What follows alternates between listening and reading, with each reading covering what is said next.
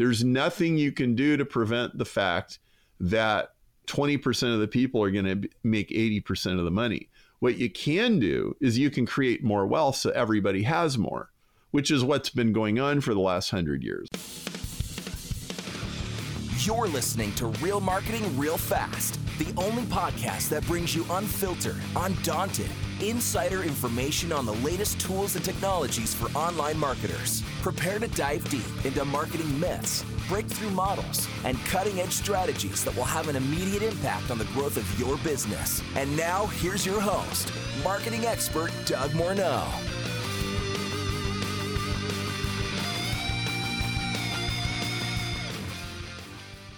Well, welcome back, listeners, to another episode of Real Marketing Real Fast. Today, I've got joining me in studio, Perry Marshall. Now, Perry's the author of 80-20 Sales and Marketing. So today's episode is about the 80-20 rule. And I'm sure you've all heard of this before, but he's given us some very practical things to consider when we're looking at how we're spending our time and our money, or our company's time and money, in sales and marketing. In addition to that, Perry's going to share a little bit about Google AdWords at the end. So make sure you stay tuned to the end. I think you'll be a little bit surprised and maybe shocked, as I was when I heard his commentary and his comments and suggestions about the current status of Google and Google AdWords. So without further ado, I'd like to welcome Perry Marshall to the Real Marketing Real Fast podcast. Well, welcome to the Real Marketing Real Fast podcast. I'm super excited to talk to you, Perry. So welcome to the show. It's great to be here. Thanks for having me. It's an honor. We're going to have a good time today. We got a lot of crazy stories to tell.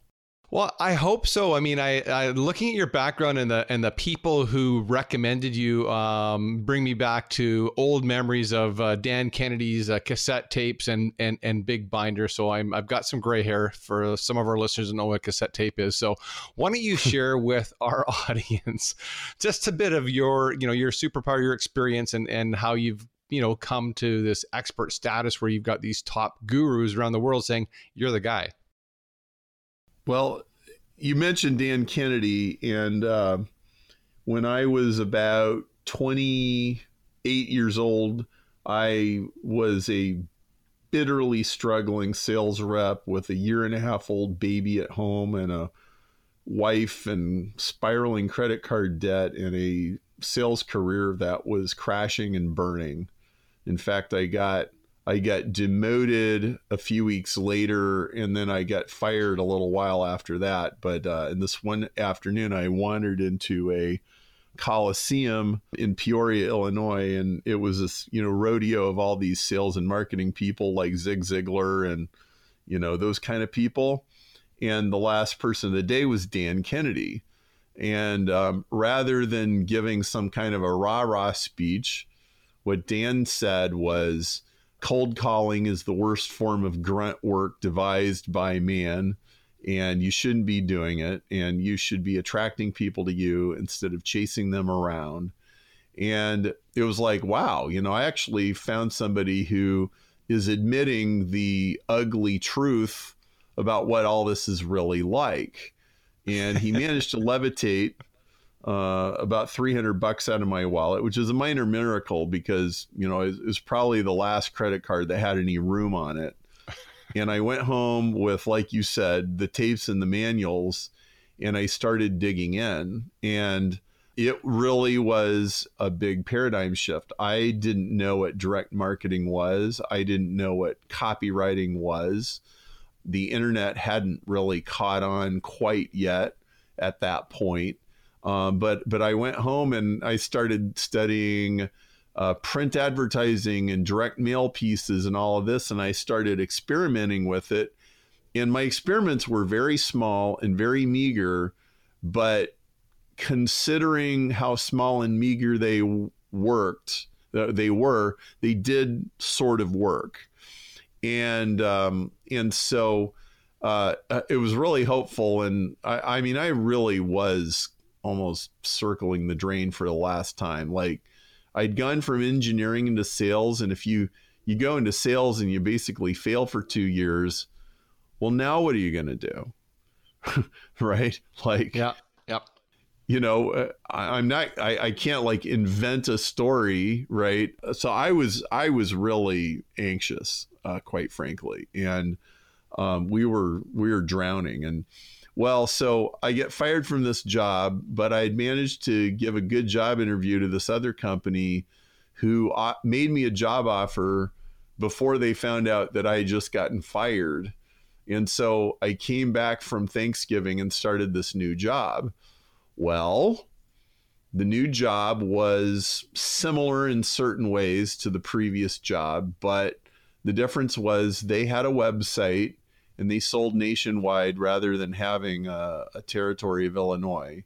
And I think the interview question that got me the job was, the guy said, so let's say we didn't have a bunch of money to put you on planes and have you go see all these customers. What would you do? And I said, well, I'll figure out how to sell to them via phone and email. And they liked that answer. So they hired me. And that's great. And so what this was a probably 8 or 10 person company, couple $1 million a year. They were basically just doing software project development for different companies. And they had this little, like about 10% of their business, a couple $100,000, which is not much, was selling this hardware and software that they wanted to turn into a full-fledged product business. And they had just enough money to hire me and put me in charge of that. So that's what I did. That's really cool. Well, yeah. And they had a website. This was 97. Okay. So, I would say the internet really started hitting full force around 98 or 99. So it was just a little bit before the wave was really catching. And so it's like, and of course, websites back then were really simple and stuff, but our customers were using the web. And I had enough sense to realize that, hey, all those sales letters and print ads and everything that I'm reading about in the Dan Kennedy newsletter, a website is only slightly different from all that. It's pretty much the same thing. And we're just generating leads here, right? And so I was learning copywriting and direct response principles and return on investment and, search engine optimization and all that in 97, 98, and it was working. And, it's funny was I was literally one of the first people that I ever met that actually was making a living via the internet. And then I ended up doing a few little side projects. I ended up building another website and doing some other things on my own and selling some stuff on eBay and doing the kinds of things that, made the Wild West happen. And so eventually, 4 years after I got hired, we had completely replaced all the consulting work with product sales. We'd grown the company from $2 million to $4 million a year. And a big public company came and bought us for $18 million. And so I parachuted out with some stock options. And what I said to myself was, wow, you've been learning this direct marketing stuff from a seminar here and there and scouring newsletters and stuff like that. What if you actually got good at this? And so that's kind of the direction that I was pointed then when I hung out my shingle. What if I really got good at this? So that's an awesome approach. I committed myself. Yeah, I mean, I love this space. I've been in this space for a long time as well. And you're right. There's opportunity there. And I can't help but think there's more opportunity today than there's ever been for people that want to sell and understand direct response and use the tools that are now available to us online. So one of the things I noticed that you are often quoted for is an 80-20 rule. And we started that discussion before we started recording, but I think it'd be a great topic for us to dive a little bit deeper and just to get our head around as we're looking at sales and marketing and tools and tactics and people and team. What does that mean to you and how does that play out in the marketplace? So there isn't anything that would have more payoff for you as a business owner, as an executive, as a salesperson, as a marketing person, than thoroughly wrapping your head around the 80-20 principle. So what the 80-20 principle is it's this deceptively simple thing that's really very deep. It's sort of like if I said, hey, you know, playing the guitar, that's not really very complicated. It just has 6 strings. Like, yeah. Okay. Sure. Well, 80-20 is kind of like that in a very beautiful way. So 100 years ago, a guy named Vilfredo Pareto figured out that no matter which country he studied, it always seemed to be the case that 20% of the people had 80% of the money and 80% of the real estate, and 80% of the people had 20% of the money and 20% of the real estate. And which meant that basically the haves had 16 times more than the have-nots. And you were either in the haves or the have-nots. And of course, you know, this is what everybody argues about every single election, and, you know, inequality, and, you know, executives are making too much money, and, you know, all of that stuff. Okay. Yeah. Well, what Pareto was saying was that this is a law of cause and effect. And it's actually everywhere. It's not just people. It's not just business. It's not just money. It's the size of files on your hard drive. And it's which roads in your town get the most traffic, and it's which airports have the most flights going in and out, and it's the size of craters on the moon, and it's the salespeople in your sales organization. All of these things are 80-20, and it's because it's a law of nature. It's like a law of physics. There isn't really anything you can do about it. You can only work with it, and you can only decide whether you're going to be which side of the inequality that you're going to be on. Yes. And a lot of people don't realize this, but it's true. Like there's nothing you can do to prevent the fact that 20% of the people are going to make 80% of the money. What you can do is you can create more wealth so everybody has more, which is what's been going on for the last 100 years. Like everybody has vastly more, and we are eradicating poverty, but you don't eradicate poverty by chopping off the top, because that can't be done. The way that you eradicate poverty is with alchemy. You create wealth. Silicon Valley makes sand into pinium chips. And now, if that isn't alchemy, I don't know what is. Like, there's all the sand in the desert that you could possibly want. They make it into chips, and then people turn ones and zeros into labor-saving devices, and it's called software, right? Yeah. And so, I mean, that's why the internet is such an amazing place to do business. Now, is it crazy? Is it dangerous? Is it ruthless? Is it, yeah, it's all those things, but it's blazingly exciting, right? So there's a twist to the 80-20 principle. So not only is it true that 20% of your customers write 80% of the checks, and 20% of the employees produce 80% of the work, and 20% of the salespeople produce 80% of the sales, and 20% of the marketing campaigns produce 80% of the leads. That's all true, but it's also true again. 20% of the 20% produces 80% of the 80%. So what that means is 4% of the salespeople sell 64% of the stuff, and 4% of the customers send in 64% of the orders, and 4% of the products account for 64% of the product sales.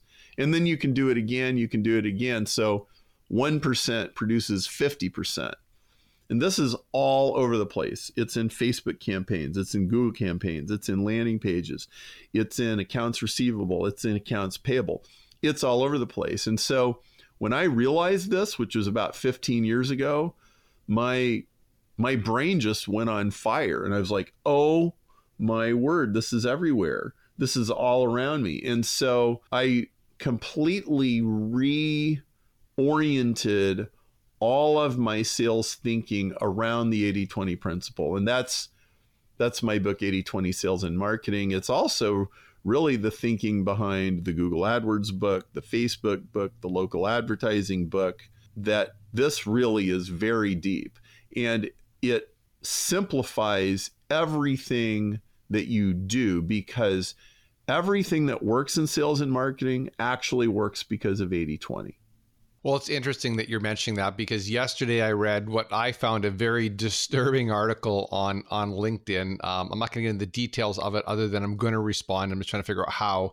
And where I live up in Canada, the Canadian media is now saying that it's unfair that major corporations like Google and Facebook are taking all the advertising revenue because they provide a public service of journalists, and are proposing that if your money's not spent locally, that you should not have a deduction as an advertising expense. Oh dear. And I'm thinking, well, if you guys were relevant and you guys produced results, I would spend money there. The reality is you don't produce results, so that's why I don't spend money there. And it's not, you're not a government service.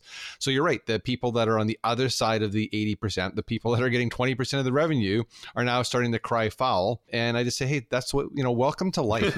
Yeah. Who said life was going to be fair? You're either going to produce a good product and stay relevant, or you're going to be like Sears or Blockbusters, and you're going to become not relevant and you're going to close shop. Well, one of two things is going to happen with this. Either A, they're going to get their way. They're going to take away the tax deduction for businesses to buy advertising from LinkedIn and Google and Amazon and whatever. They're going to take that away, and then they'll kill a bunch of small businesses, and unemployment will go up and the tax revenue will go down. Or this will go away and die a quiet death, and people will go on doing what works and doing what's productive, right? But you can't you can't legislate a failed newspaper industry back into existence, right? Like, oh my word. Like, now look, I get what they have angst about. I get it, right? It's like, yeah, I know. Like, most of the world's advertising money gets plowed into Google, Facebook, Amazon, and Apple. Yeah, I know. Right. And they're enormously powerful. Like, they're as powerful as like the top 20 countries in the world. Okay. Well, but see, that's 80-20. And it's like, well, good luck trying to break that up. Right. Yeah. Good. Yeah. Good luck. So how do we take advantage of this? Now, I mean, with the internet providing the tools that they've got, I mean, we no longer have to spend huge amounts of money on analytical tools. You can use Google Analytics and start to make some sense of what's producing and what's converting. So how do you help people drill down in where they're spending their effort? Okay, so the first thing to understand is that sales and marketing is not a convincing people process. Sales and marketing is a disqualification process. So I'll tell you a story. I got this friend named John Paul Mendoza, and John hitchhiked to Las Vegas when he was 17, and he became a professional gambler, dropped out of high school his senior year, and he spent 3 years becoming a professional gambler. And he was mixed up with an organized crime ring, and he was doing all kinds of like really not very savory stuff, shall we say. And one day he's sitting in a restaurant booth, and these two guys across from him are having an argument. And, it's like, yes, you will. No, I won't. Yes, you will. No, I won't. And out comes a Glock. And the guy points it at the other guy's head, and he says, yes, you will. And John is like 20, 21 years old. He's sitting in this restaurant booth across from these guys watching this.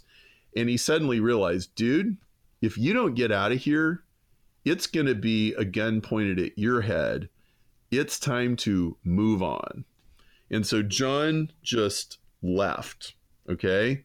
Now at this point, he's spent 3 years of his life being a professional gambler, which yields a lot of street smarts, shall we say. And he gets a job working for, as like an entry-level salesperson for a technology company in Southern California. And his boss plunks 206 sales leads on his desk. And he says, John, I want you to meet with all 206 of these people, and I want you to go out and get these orders off the street. Right. Really old school, right? Yep. And John looks at this and he reflects on all of his experience with being on the street and dealing with people and playing poker and everything else. And he's like, there is no way that 206 of these people are even remotely worth meeting with. Okay. There's probably 10. Okay. And so he put together something that he calls the 5 Power Disqualifiers. And he says, I'm going to call all these people and I'm going to ask them a series of questions. And I am only going to meet the ones that match the disqualification criteria. And so here's what the 5 Power Disqualifiers are. These 5 things are always true anytime anybody sells anything. Okay, which is a pretty good list. Number 1, they have the money. Okay, if they don't have the money, they're not buying. You can sing Kumbaya with them. You can show them baby pictures. You can tell them they have a nice fish on the wall. But if they don't have the money, they're not buying. Yeah, that's right. Number 2, they have a bleeding neck. They have some kind of urgent problem.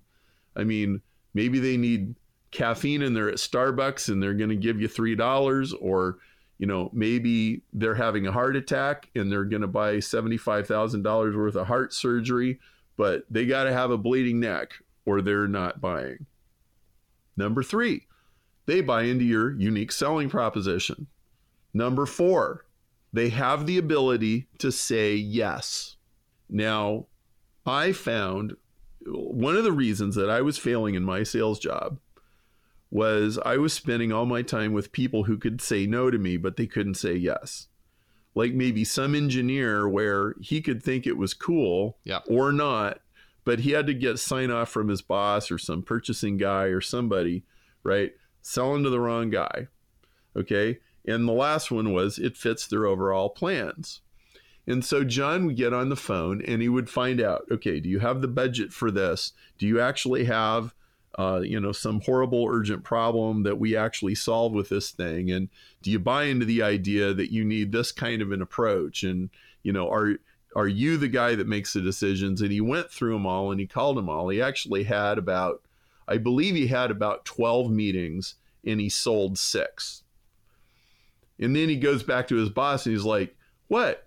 You mean you didn't meet with the other 192 people?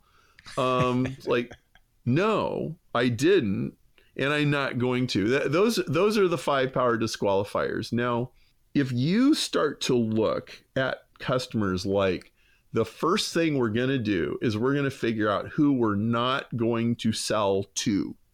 It greatly simplifies your entire life and it narrows your focus and it kind of almost like cleans out your headspace.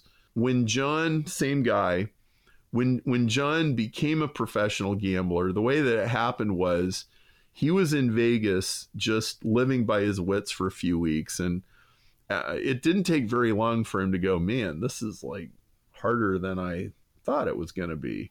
And he goes to this gambling bookstore. He's looking at all these gambling books. He's trying to get better at it. And he gets into a conversation with this other guy that's also at the gambling bookstore. And he finds out this guy runs a group of gamblers. And he goes, well, do you think you could teach me how to do what you do? And he says, well, for a percentage of your winnings, I could teach you how to do what we do. And so they make a deal. Yeah. And so they shake on it. And as soon as they've shaken hands, jump in the Jeep, John, we're going for a drive. So they jump in the Jeep and he's going down the highway and John says, okay, so how do I win more poker games? And he says, the way that you win more poker games is you find people who are going to lose. And those people are called marks. You don't play other professional poker players. You want the guy who just flew in from Wichita with $5,000 of his grandmother's inheritance money. And he thinks he's going to, win big in lost wages. Like, you go after that guy. And he goes, well, where do I find that guy? And he goes, here, I'll show you. And he stops at this place and they get out of the car and he takes him into a strip club. And so there's these women and dancing poles and rock and roll and biker dudes. And there's all this noise and distractions and skin and everything. And this guy, Rob, who has taken John into the place, Rob always carried a sawed-off shotgun inside his jacket everywhere he went. And he takes the sawed-off shotgun out of his jacket. He holds it under the table. He opens it up, and then he slams it shut. So it goes, shh, and they call that racking the shotgun. So he racks a shotgun in this noisy strip club. And there's a few biker dudes that are over in the corner, and they turn around. They're like, what was that? Like, they're ready to rumble, right? And the club owner gets really alarmed, and he comes over there and he goes, what's going on over here? And Rob goes, hey man, don't worry about us. I'm not causing any trouble, just teaching the lad a lesson. Not going to do that again. And he says to John, did you see those biker dudes turn around when they heard that noise? And he's like, yeah. And he goes, don't play poker with them. They're not marks. You play poker with everybody else. That's funny. Well, everything you do disqualifies in sales and marketing is racking the shotgun. Yeah. Go ahead. Well, and there's some easier ways too. I mean, I think back one sales manager when I was actually working for somebody else, and might sound oversimplified to people, but we were selling a commodity, an industrial commodity. And so one of the ways I started building a territory was I found the delivery trucks for several of our competitors, and I followed them, marked their routes and the days they delivered. And I realized that, because they're commodities and they're things that are used up, you often run out of them before your delivery. And I just started calling on those people, 3 or 4 days for the delivery truck. And it didn't take very long to figure out they ran out of stuff. And it didn't take a bunch of rocket science to figure out, these guys were buying the same products that we sold under a different brand. Mm-hmm. And so it was just a very simple way of identifying who had the budget, who could make the decision, what they were buying, and slowly taking the business away from our competitors. You really can outsmart a lot of sales situations, but you have to play by a different set of rules than everybody else is playing by. And that's exactly what you did, right? You preemptively sold to people that you already know. So you knew they had the money. You knew they had a bleeding neck. You knew they bought into your unique selling proposition. You knew they had the ability to say yes. And obviously it fit in their overall plan since they were buying this stuff every day, right? Yep. And so you preemptively went in and you scooped it.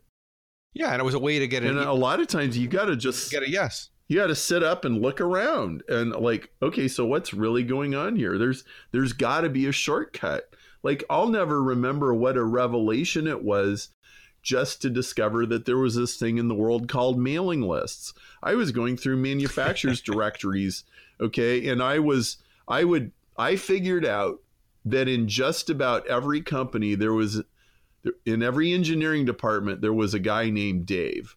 And so I would call some company, I'd get the receptionist, I'd say, hi, can I talk to Dave in engineering? And she'd go, oh, do you mean Dave Wilson? I go, yeah, Dave Wilson, right? Like, I didn't know Dave Wilson. Yeah. But like, then I'd get this guy. All I know is I'm talking to Dave in engineering. I'd start asking him questions, and I would hope that I could get somewhere, get some information out of the guy before he hung up on me. Right? It's like, I didn't realize. You realize like you could buy a mailing list of 2,000 people who buy 480 volt motor drives. Like, come on, like. And now again, this is probably a little dated, but even now, like, I bet 3 times in the last 2 days, I've given people the idea of, okay, go hire somebody on Upwork or Fiverr or someplace like that, or Amazon Digital Turk, and go scour the internet and find out the names of all these vice presidents of manufacturing or whatever, what have you. So that we can put these people on a mailing list and start some benevolent Chinese water torture on these people, because you have something they need, right? Yeah. So well, that's the world I live in, right? Yes. Yeah. So it's not outdated. It still happens today. So there's cold email, so you can buy data. Mm-hmm. And then there's a space that I work in, and you can rent data. And the reason I like renting data is because when I get access to somebody's mailing list, so if I get access to a list that's maybe 300,000-400,000 names of people maybe that have a health issue, mm-hmm. it's the publisher owns that relationship, and they send my message out. And like you said, all we need to do then is, everyone that doesn't respond just by default disqualifies himself, and the people hit your landing page, see your video, sign up for your lead magnet, then become prospects. But, so people go, well, how many did you get? Well, if you send out 300,000, if you got, 3,000 prospects, would that be good? So you're right. That still works today. It still works. It's very smart. And that's more than 80% of my revenue to make your point. That's probably 99% of the revenue for my company is renting data like that. Well, so perfect that we, happen to stumble on that topic. And like, my goodness, what a revelation. And I started to see the world so differently, because what I started to realize using this terminology that I've been giving you, that somebody's racking the shotgun somewhere all the time. Like every day, emails are being opened and Facebook posts are being read and purchases are being made, and this data is going somewhere. And you don't have to just, oh my goodness, if you're just like stumbling around and cold calling and like shoveling through piles of manure to find one little, sapphire every now and then, you're almost certainly doing something wrong. Like, I'm not saying it's always going to be easy, but you ought to always be able to tell at least whether you're getting warm or not.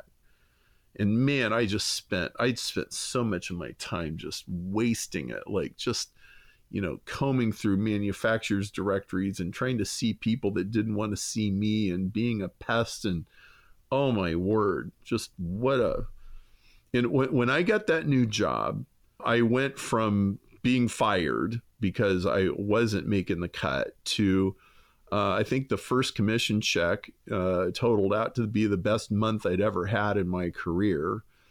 And people were calling me. They were emailing me. They were filling out these forms on our website. Like, yeah, I need to get some information on these Profibus cards that you sell. And I would email them back, and I would answer their questions, and we'd talk on the phone, and they were actually eager to talk to me because they couldn't find anybody else who knew what they were talking about. And, I started making sales, and it was the best form of therapy. Like, it was better than therapy. It was like, wow, like somebody actually wants to talk to me. And like, seriously, my confidence had just been cratered from all the time that I spent. Like, nobody wants to talk to me. I'm like a pariah. I'm just this guy trying to sell these cables, or trying to sell these connectors, or trying to sell these sensors, or trying to sell this technology that nobody's ready to buy, or whatever it was. And man, that's a brutal path, man. People get depressed. People get strung out over that stuff. They do. And and I'm a big fan, obviously, of making sure you've got good creative and good marketing copy and landing pages that load quickly and all the tracking. But I had this conversation with somebody just a couple of days ago, and I said, that even if your sales page sucks and your outbound email sucks, if you send enough of them, you'll make sales. So in a perfect world, you want to dial it in and make sure that it's working. But just, you gotta make some calls. And like you said, I'm not a huge fan of cold calls either. So the attraction marketing obviously works a lot better when somebody's warm and pre-qualified. And I think it was Matthew Kimberly calls it the red velvet rope. So not everybody gets in the club, right? You need to get in behind the red velvet rope, and how you do that is you qualify. So to your point, do you have the money? Do you have a problem I can solve? Do you like what I'm selling? Do you have the ability to say yes? And does it fit into your overall plan?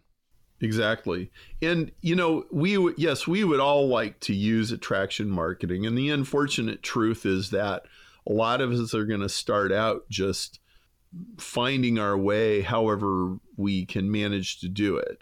Well, so think of it like this. How about think of it as a series of steps? So let's say everything you're doing is cold. Well, the next step is that when you get a hold of somebody, they actually know something about you because they got a letter in the mail, or they got an email, or they saw something you were doing on Facebook, and they're like, oh yeah, okay, I think I might know who that is, right? And then the next step would be they didn't call you, but they did actually request some information. So they're a little more warm than in the previous scenario, right? And then, the next step is maybe they attended a webinar or something like that, and you could message them in the chat box, and eventually get to, they're calling you with money in their fists ready to give it to you. But there's usually a series of stages, and the way that you get from nothing to something in this game is you tinker with it, you inch with it, and you learn some copywriting, and you learn something about how to get Facebook ads or Google ads or whatever, and you take surveys and you ask customers questions. Customers will tell you a lot of interesting things if you just ask them the question and shut up, right? So yeah, there's and they'll almost write the sales copy for you if you just listen to what they have to say. I'll never forget a long time ago, I was calling on a customer in Boston, and he went on this big rant about how all these companies just make everything so confusing to buy this certain technology. And I was like, dude, I wish I had a tape recorder on when you went into that, because you nailed it. That's exactly the problem. And I'm not even disagreeing with you. Everybody's just made this into a giant morass. So, and the guy had a big grin on his face. He was kind of proud of himself. He was actually ready to listen to something that I had to say. That's cool. Yeah, I did that with Elise. I used to do a lot of work in the hospitality sector, and we were setting up restaurants and coffee bars. And I went into the Law Society, this big, prestigious building, and they had this big empty space that I thought I should open up a coffee bar for a client. And I went and talked to the controller, and he said, "Yeah, you and all the other big franchises have already been here." Ooh. And I said, "So, Neil." Interesting. Neil, if you could have anything you wanted in your foyer for your office building that you own, what would you have? And he told me what he would have. And I went and I hired an architectural designer to draft a full color rendering of what this would look like. And then we created a menu, and I went back to see him, and he went, "Man, that's exactly what I'd like to have downstairs." And we signed a deal, like a 10-year deal. That's beautiful. And people said, "How'd you do that?" It's like, well, like you said, I listened to what his problem was, and we had other coffee franchises that want to be there. We're an independent, like a nobody, an individual guy, because you pay attention, you ask some questions, you shut up, you come back, you present address his problems, his concerns, and you're off and running. Sounds like he had the money, had a bleeding neck, yep, et cetera. It's pretty good. Yeah, that's good. So tell me a little bit more. Let's talk a little bit about how you work with your clients and what sort of service you provide to help guide them through this, the 50 million options of advertising and marketing and growing their business. So 80-20 says that 50% of your results are going to come from 1% of what you do. And it really is true. And so what that means is the fastest thing that you should be trying to do is get rid of 80% of what you're doing so you can focus all of your effort on the 20% that actually works and the 1% that really, really moves the needle. So what I've always said is that you need to be good, like really, really good at one form of traffic and one form of conversion. So there's really three things to marketing. There's four. There's traffic, conversion, economics, and 80-20. So you get traffic into the store or to your website. Conversion is you convince them, and economics is money changes hands and value goes both directions. And 80-20 is that there's levers in all of this. So you need to get good at one form of traffic, one form of conversion. So there's lots of forms of traffic. There's Google AdWords, there's Facebook, there's LinkedIn, there's Pinterest, there's speaking at seminars, there's sending out letters, there's like all kinds of things. You need to pick one thing that has already shown some promise, and you need to get really, really, really good at that one thing. You can't get good at 6 kinds of online advertising. It's just about impossible. Okay? But you can get good at one. So one way of getting the eyeballs. Okay? And then You need one good way of converting a prospect to a sell. So it could be, maybe you're really good on the telephone. Maybe you're a really good copywriter. Maybe you make killer video sales letters. Maybe you go see people and you're magical when you get in front of somebody. Or maybe you're so good at text messaging that you can get somebody to buy something from you by texting them. Like, I don't know, like whatever it is, get good at that one thing. Because if you've got one solid form of traffic and one way of converting that traffic to a sale, then you can get better and better at the traffic. You can get better and better at the conversion. And then almost always other things will start to build up around those things and supplement what you're doing. But you have to get good at the one and the one. And you make a decision. I am going to get good at Google AdWords if it's the last thing I do. And I'm going to get good at, let's say, doing these webinars every week if it's the last thing I do. And if you do that, you'll have a thriving business. Well, that brings up a good point, because you'll hear people say, well, I tried that and that didn't work, and which is incorrect. I'm trying to think of who it was that said, I think it might have been Gary Vee said, you tried it, it didn't work. It doesn't mean that it doesn't work. It means that it didn't work for you at that time.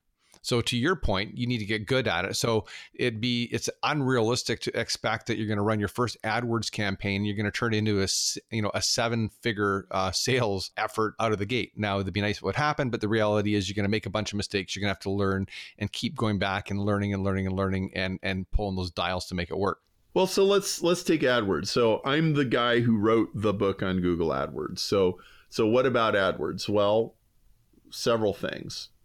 First off, if you go to isawforme.com, which stands for Is AdWords for Me, you can take a quiz and it'll give you, on a scale of 1 to 10, how suitable your business is for Google AdWords on their search network, on their display network, and it'll give you a competitive index. They'll give you a lot of intelligence just there, because AdWords isn't for everybody.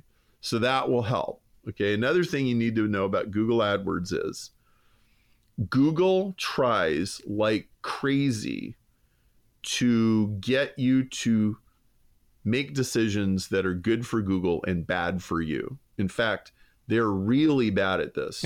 And I go so far as to say, you should never take a phone call from a Google rep, because they're almost always at least unintentionally lying to you.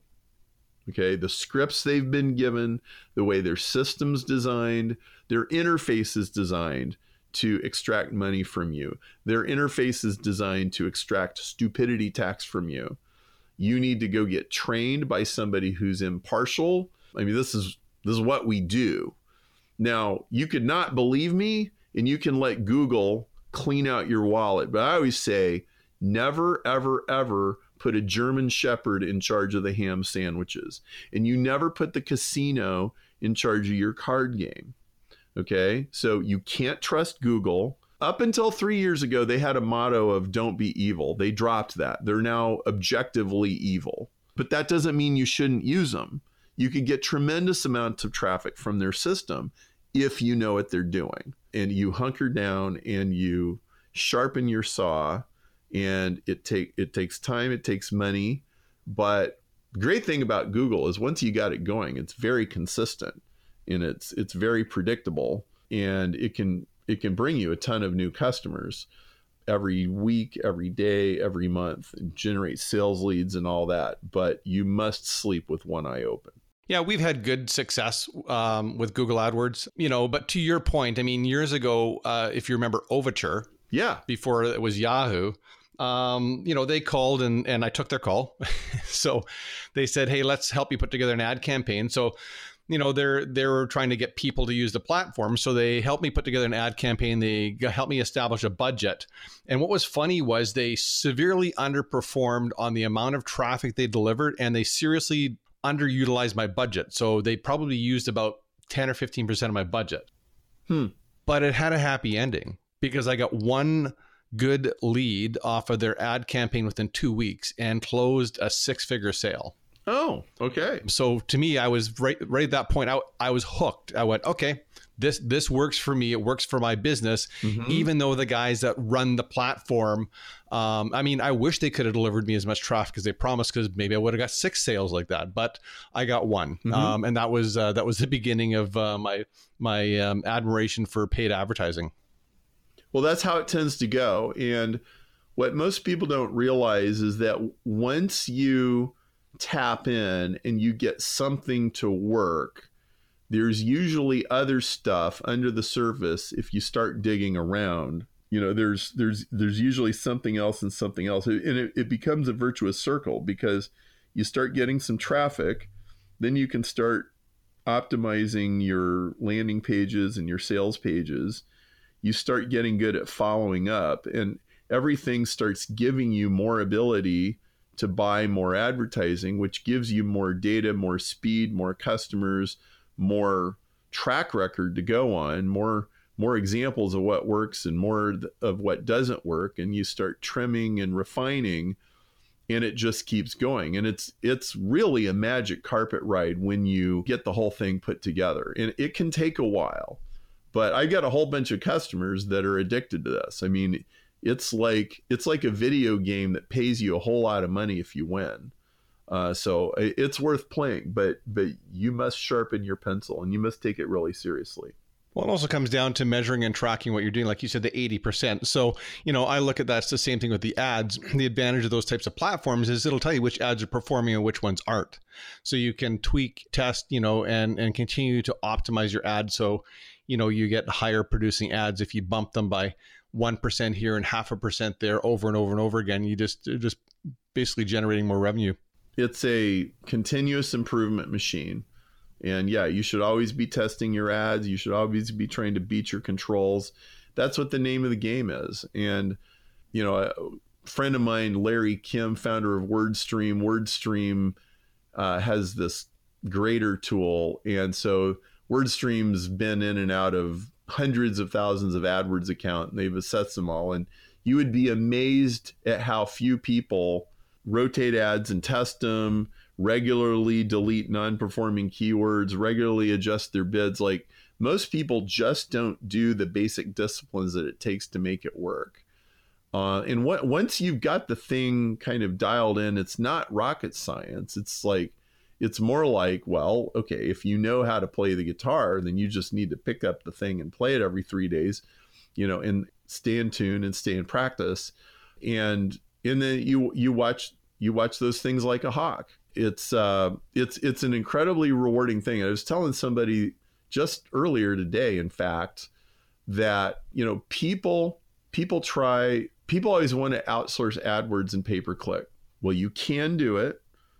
And in fact, if you want to do it, you can go to marketers247.com, and we got a whole bunch of people who make themselves available on our talent board. That's like the Perry Marshall talent board of all my customers that do this stuff. You can outsource, but that said, PPC is literally one of the hardest things in all of business to outsource.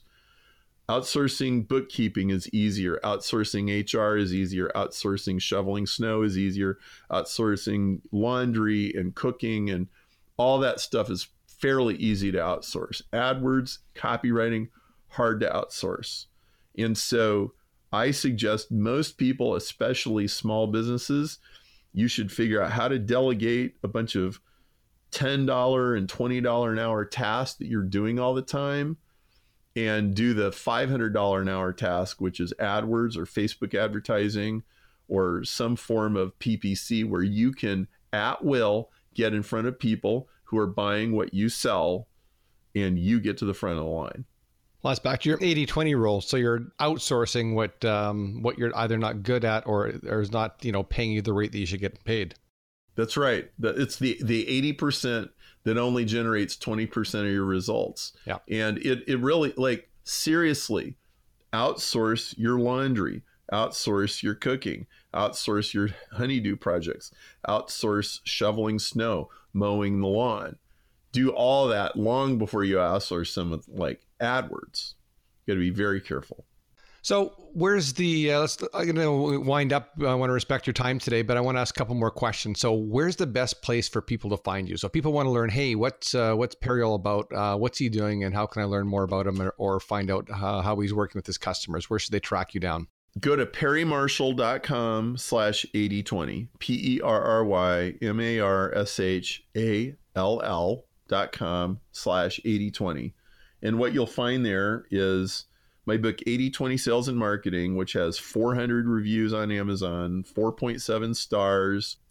Dan Kennedy said, if you don't know who Perry Marshall is, unforgivable. Yeah, I saw that. Yeah. You can buy that book for a penny plus shipping. Yeah. It's a penny plus $6.99, $7 in the US, $14 outside of the US. We'll give you bonuses that don't come with the bookstore version of the book.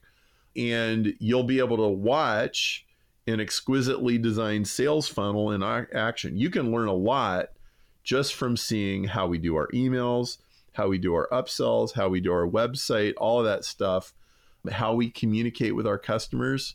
You can learn a great deal.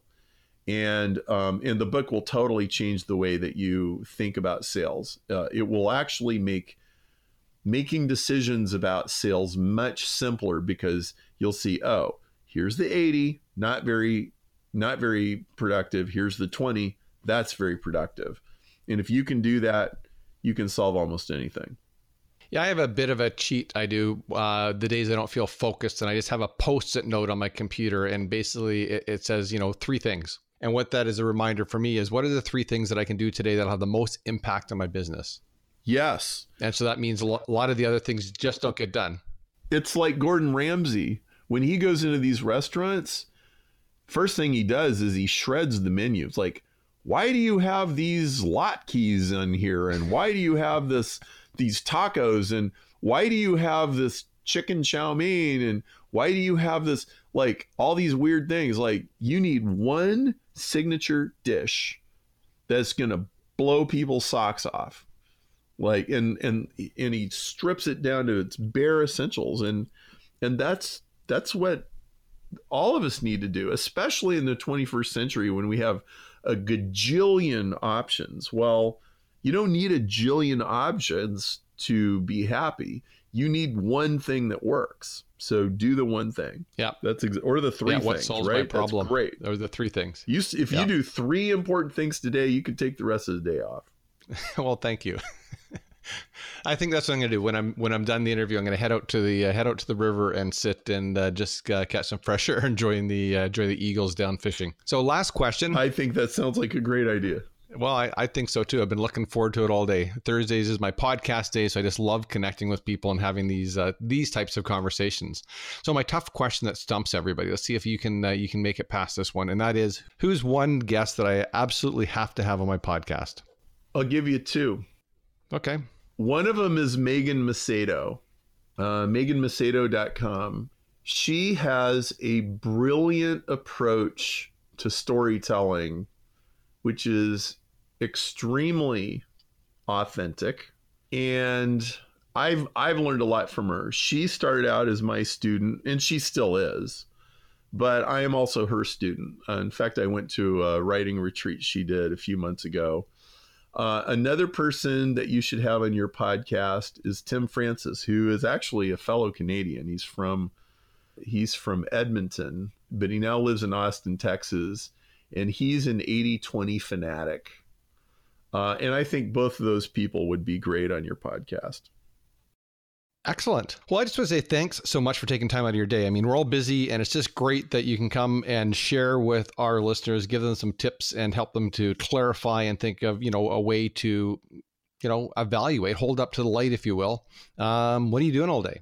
What are you doing under the guise of sales and marketing? And just really be honest and take the 80% of the stuff that's crap, throw it out or give it to somebody else, and spend your time where you're making a difference for your company or your employer's company. So thanks so much, Perry. I want to thank you for having me on. And I really liked the places we went. And I loved your thing about, following the delivery trucks around. I mean, yes, that's good old fashioned guerrilla marketing if there ever was such a thing. So that's great. Yeah, I tell people you don't have to, marketing is not about spending money. It's about doing things that work. And lots of stuff that we do in terms of joint ventures and simple tactics like that really cost nothing, but they produce massive results. Indeed. So thanks again. So thanks for tuning in, listeners. I hope that you got some valuable takeaways. Maybe we'll have to check back in with you and you guys can let us know how many of you are going through the tasks you've got on your desk and delegating the 80% and moving over to the 20%, to the dark side of making things happen. So thanks for tuning in, and we look forward to serving you on our next episode. That's all for this episode of Real Marketing Real Fast. Now it's time to take your marketing to the next level by visiting DougMorneau.com and downloading our advanced marketing white papers, as well as exclusive resources based on today's episode. That's DougMorneau.com. Until next time, we look forward to serving you right here on Real Marketing Real Fast.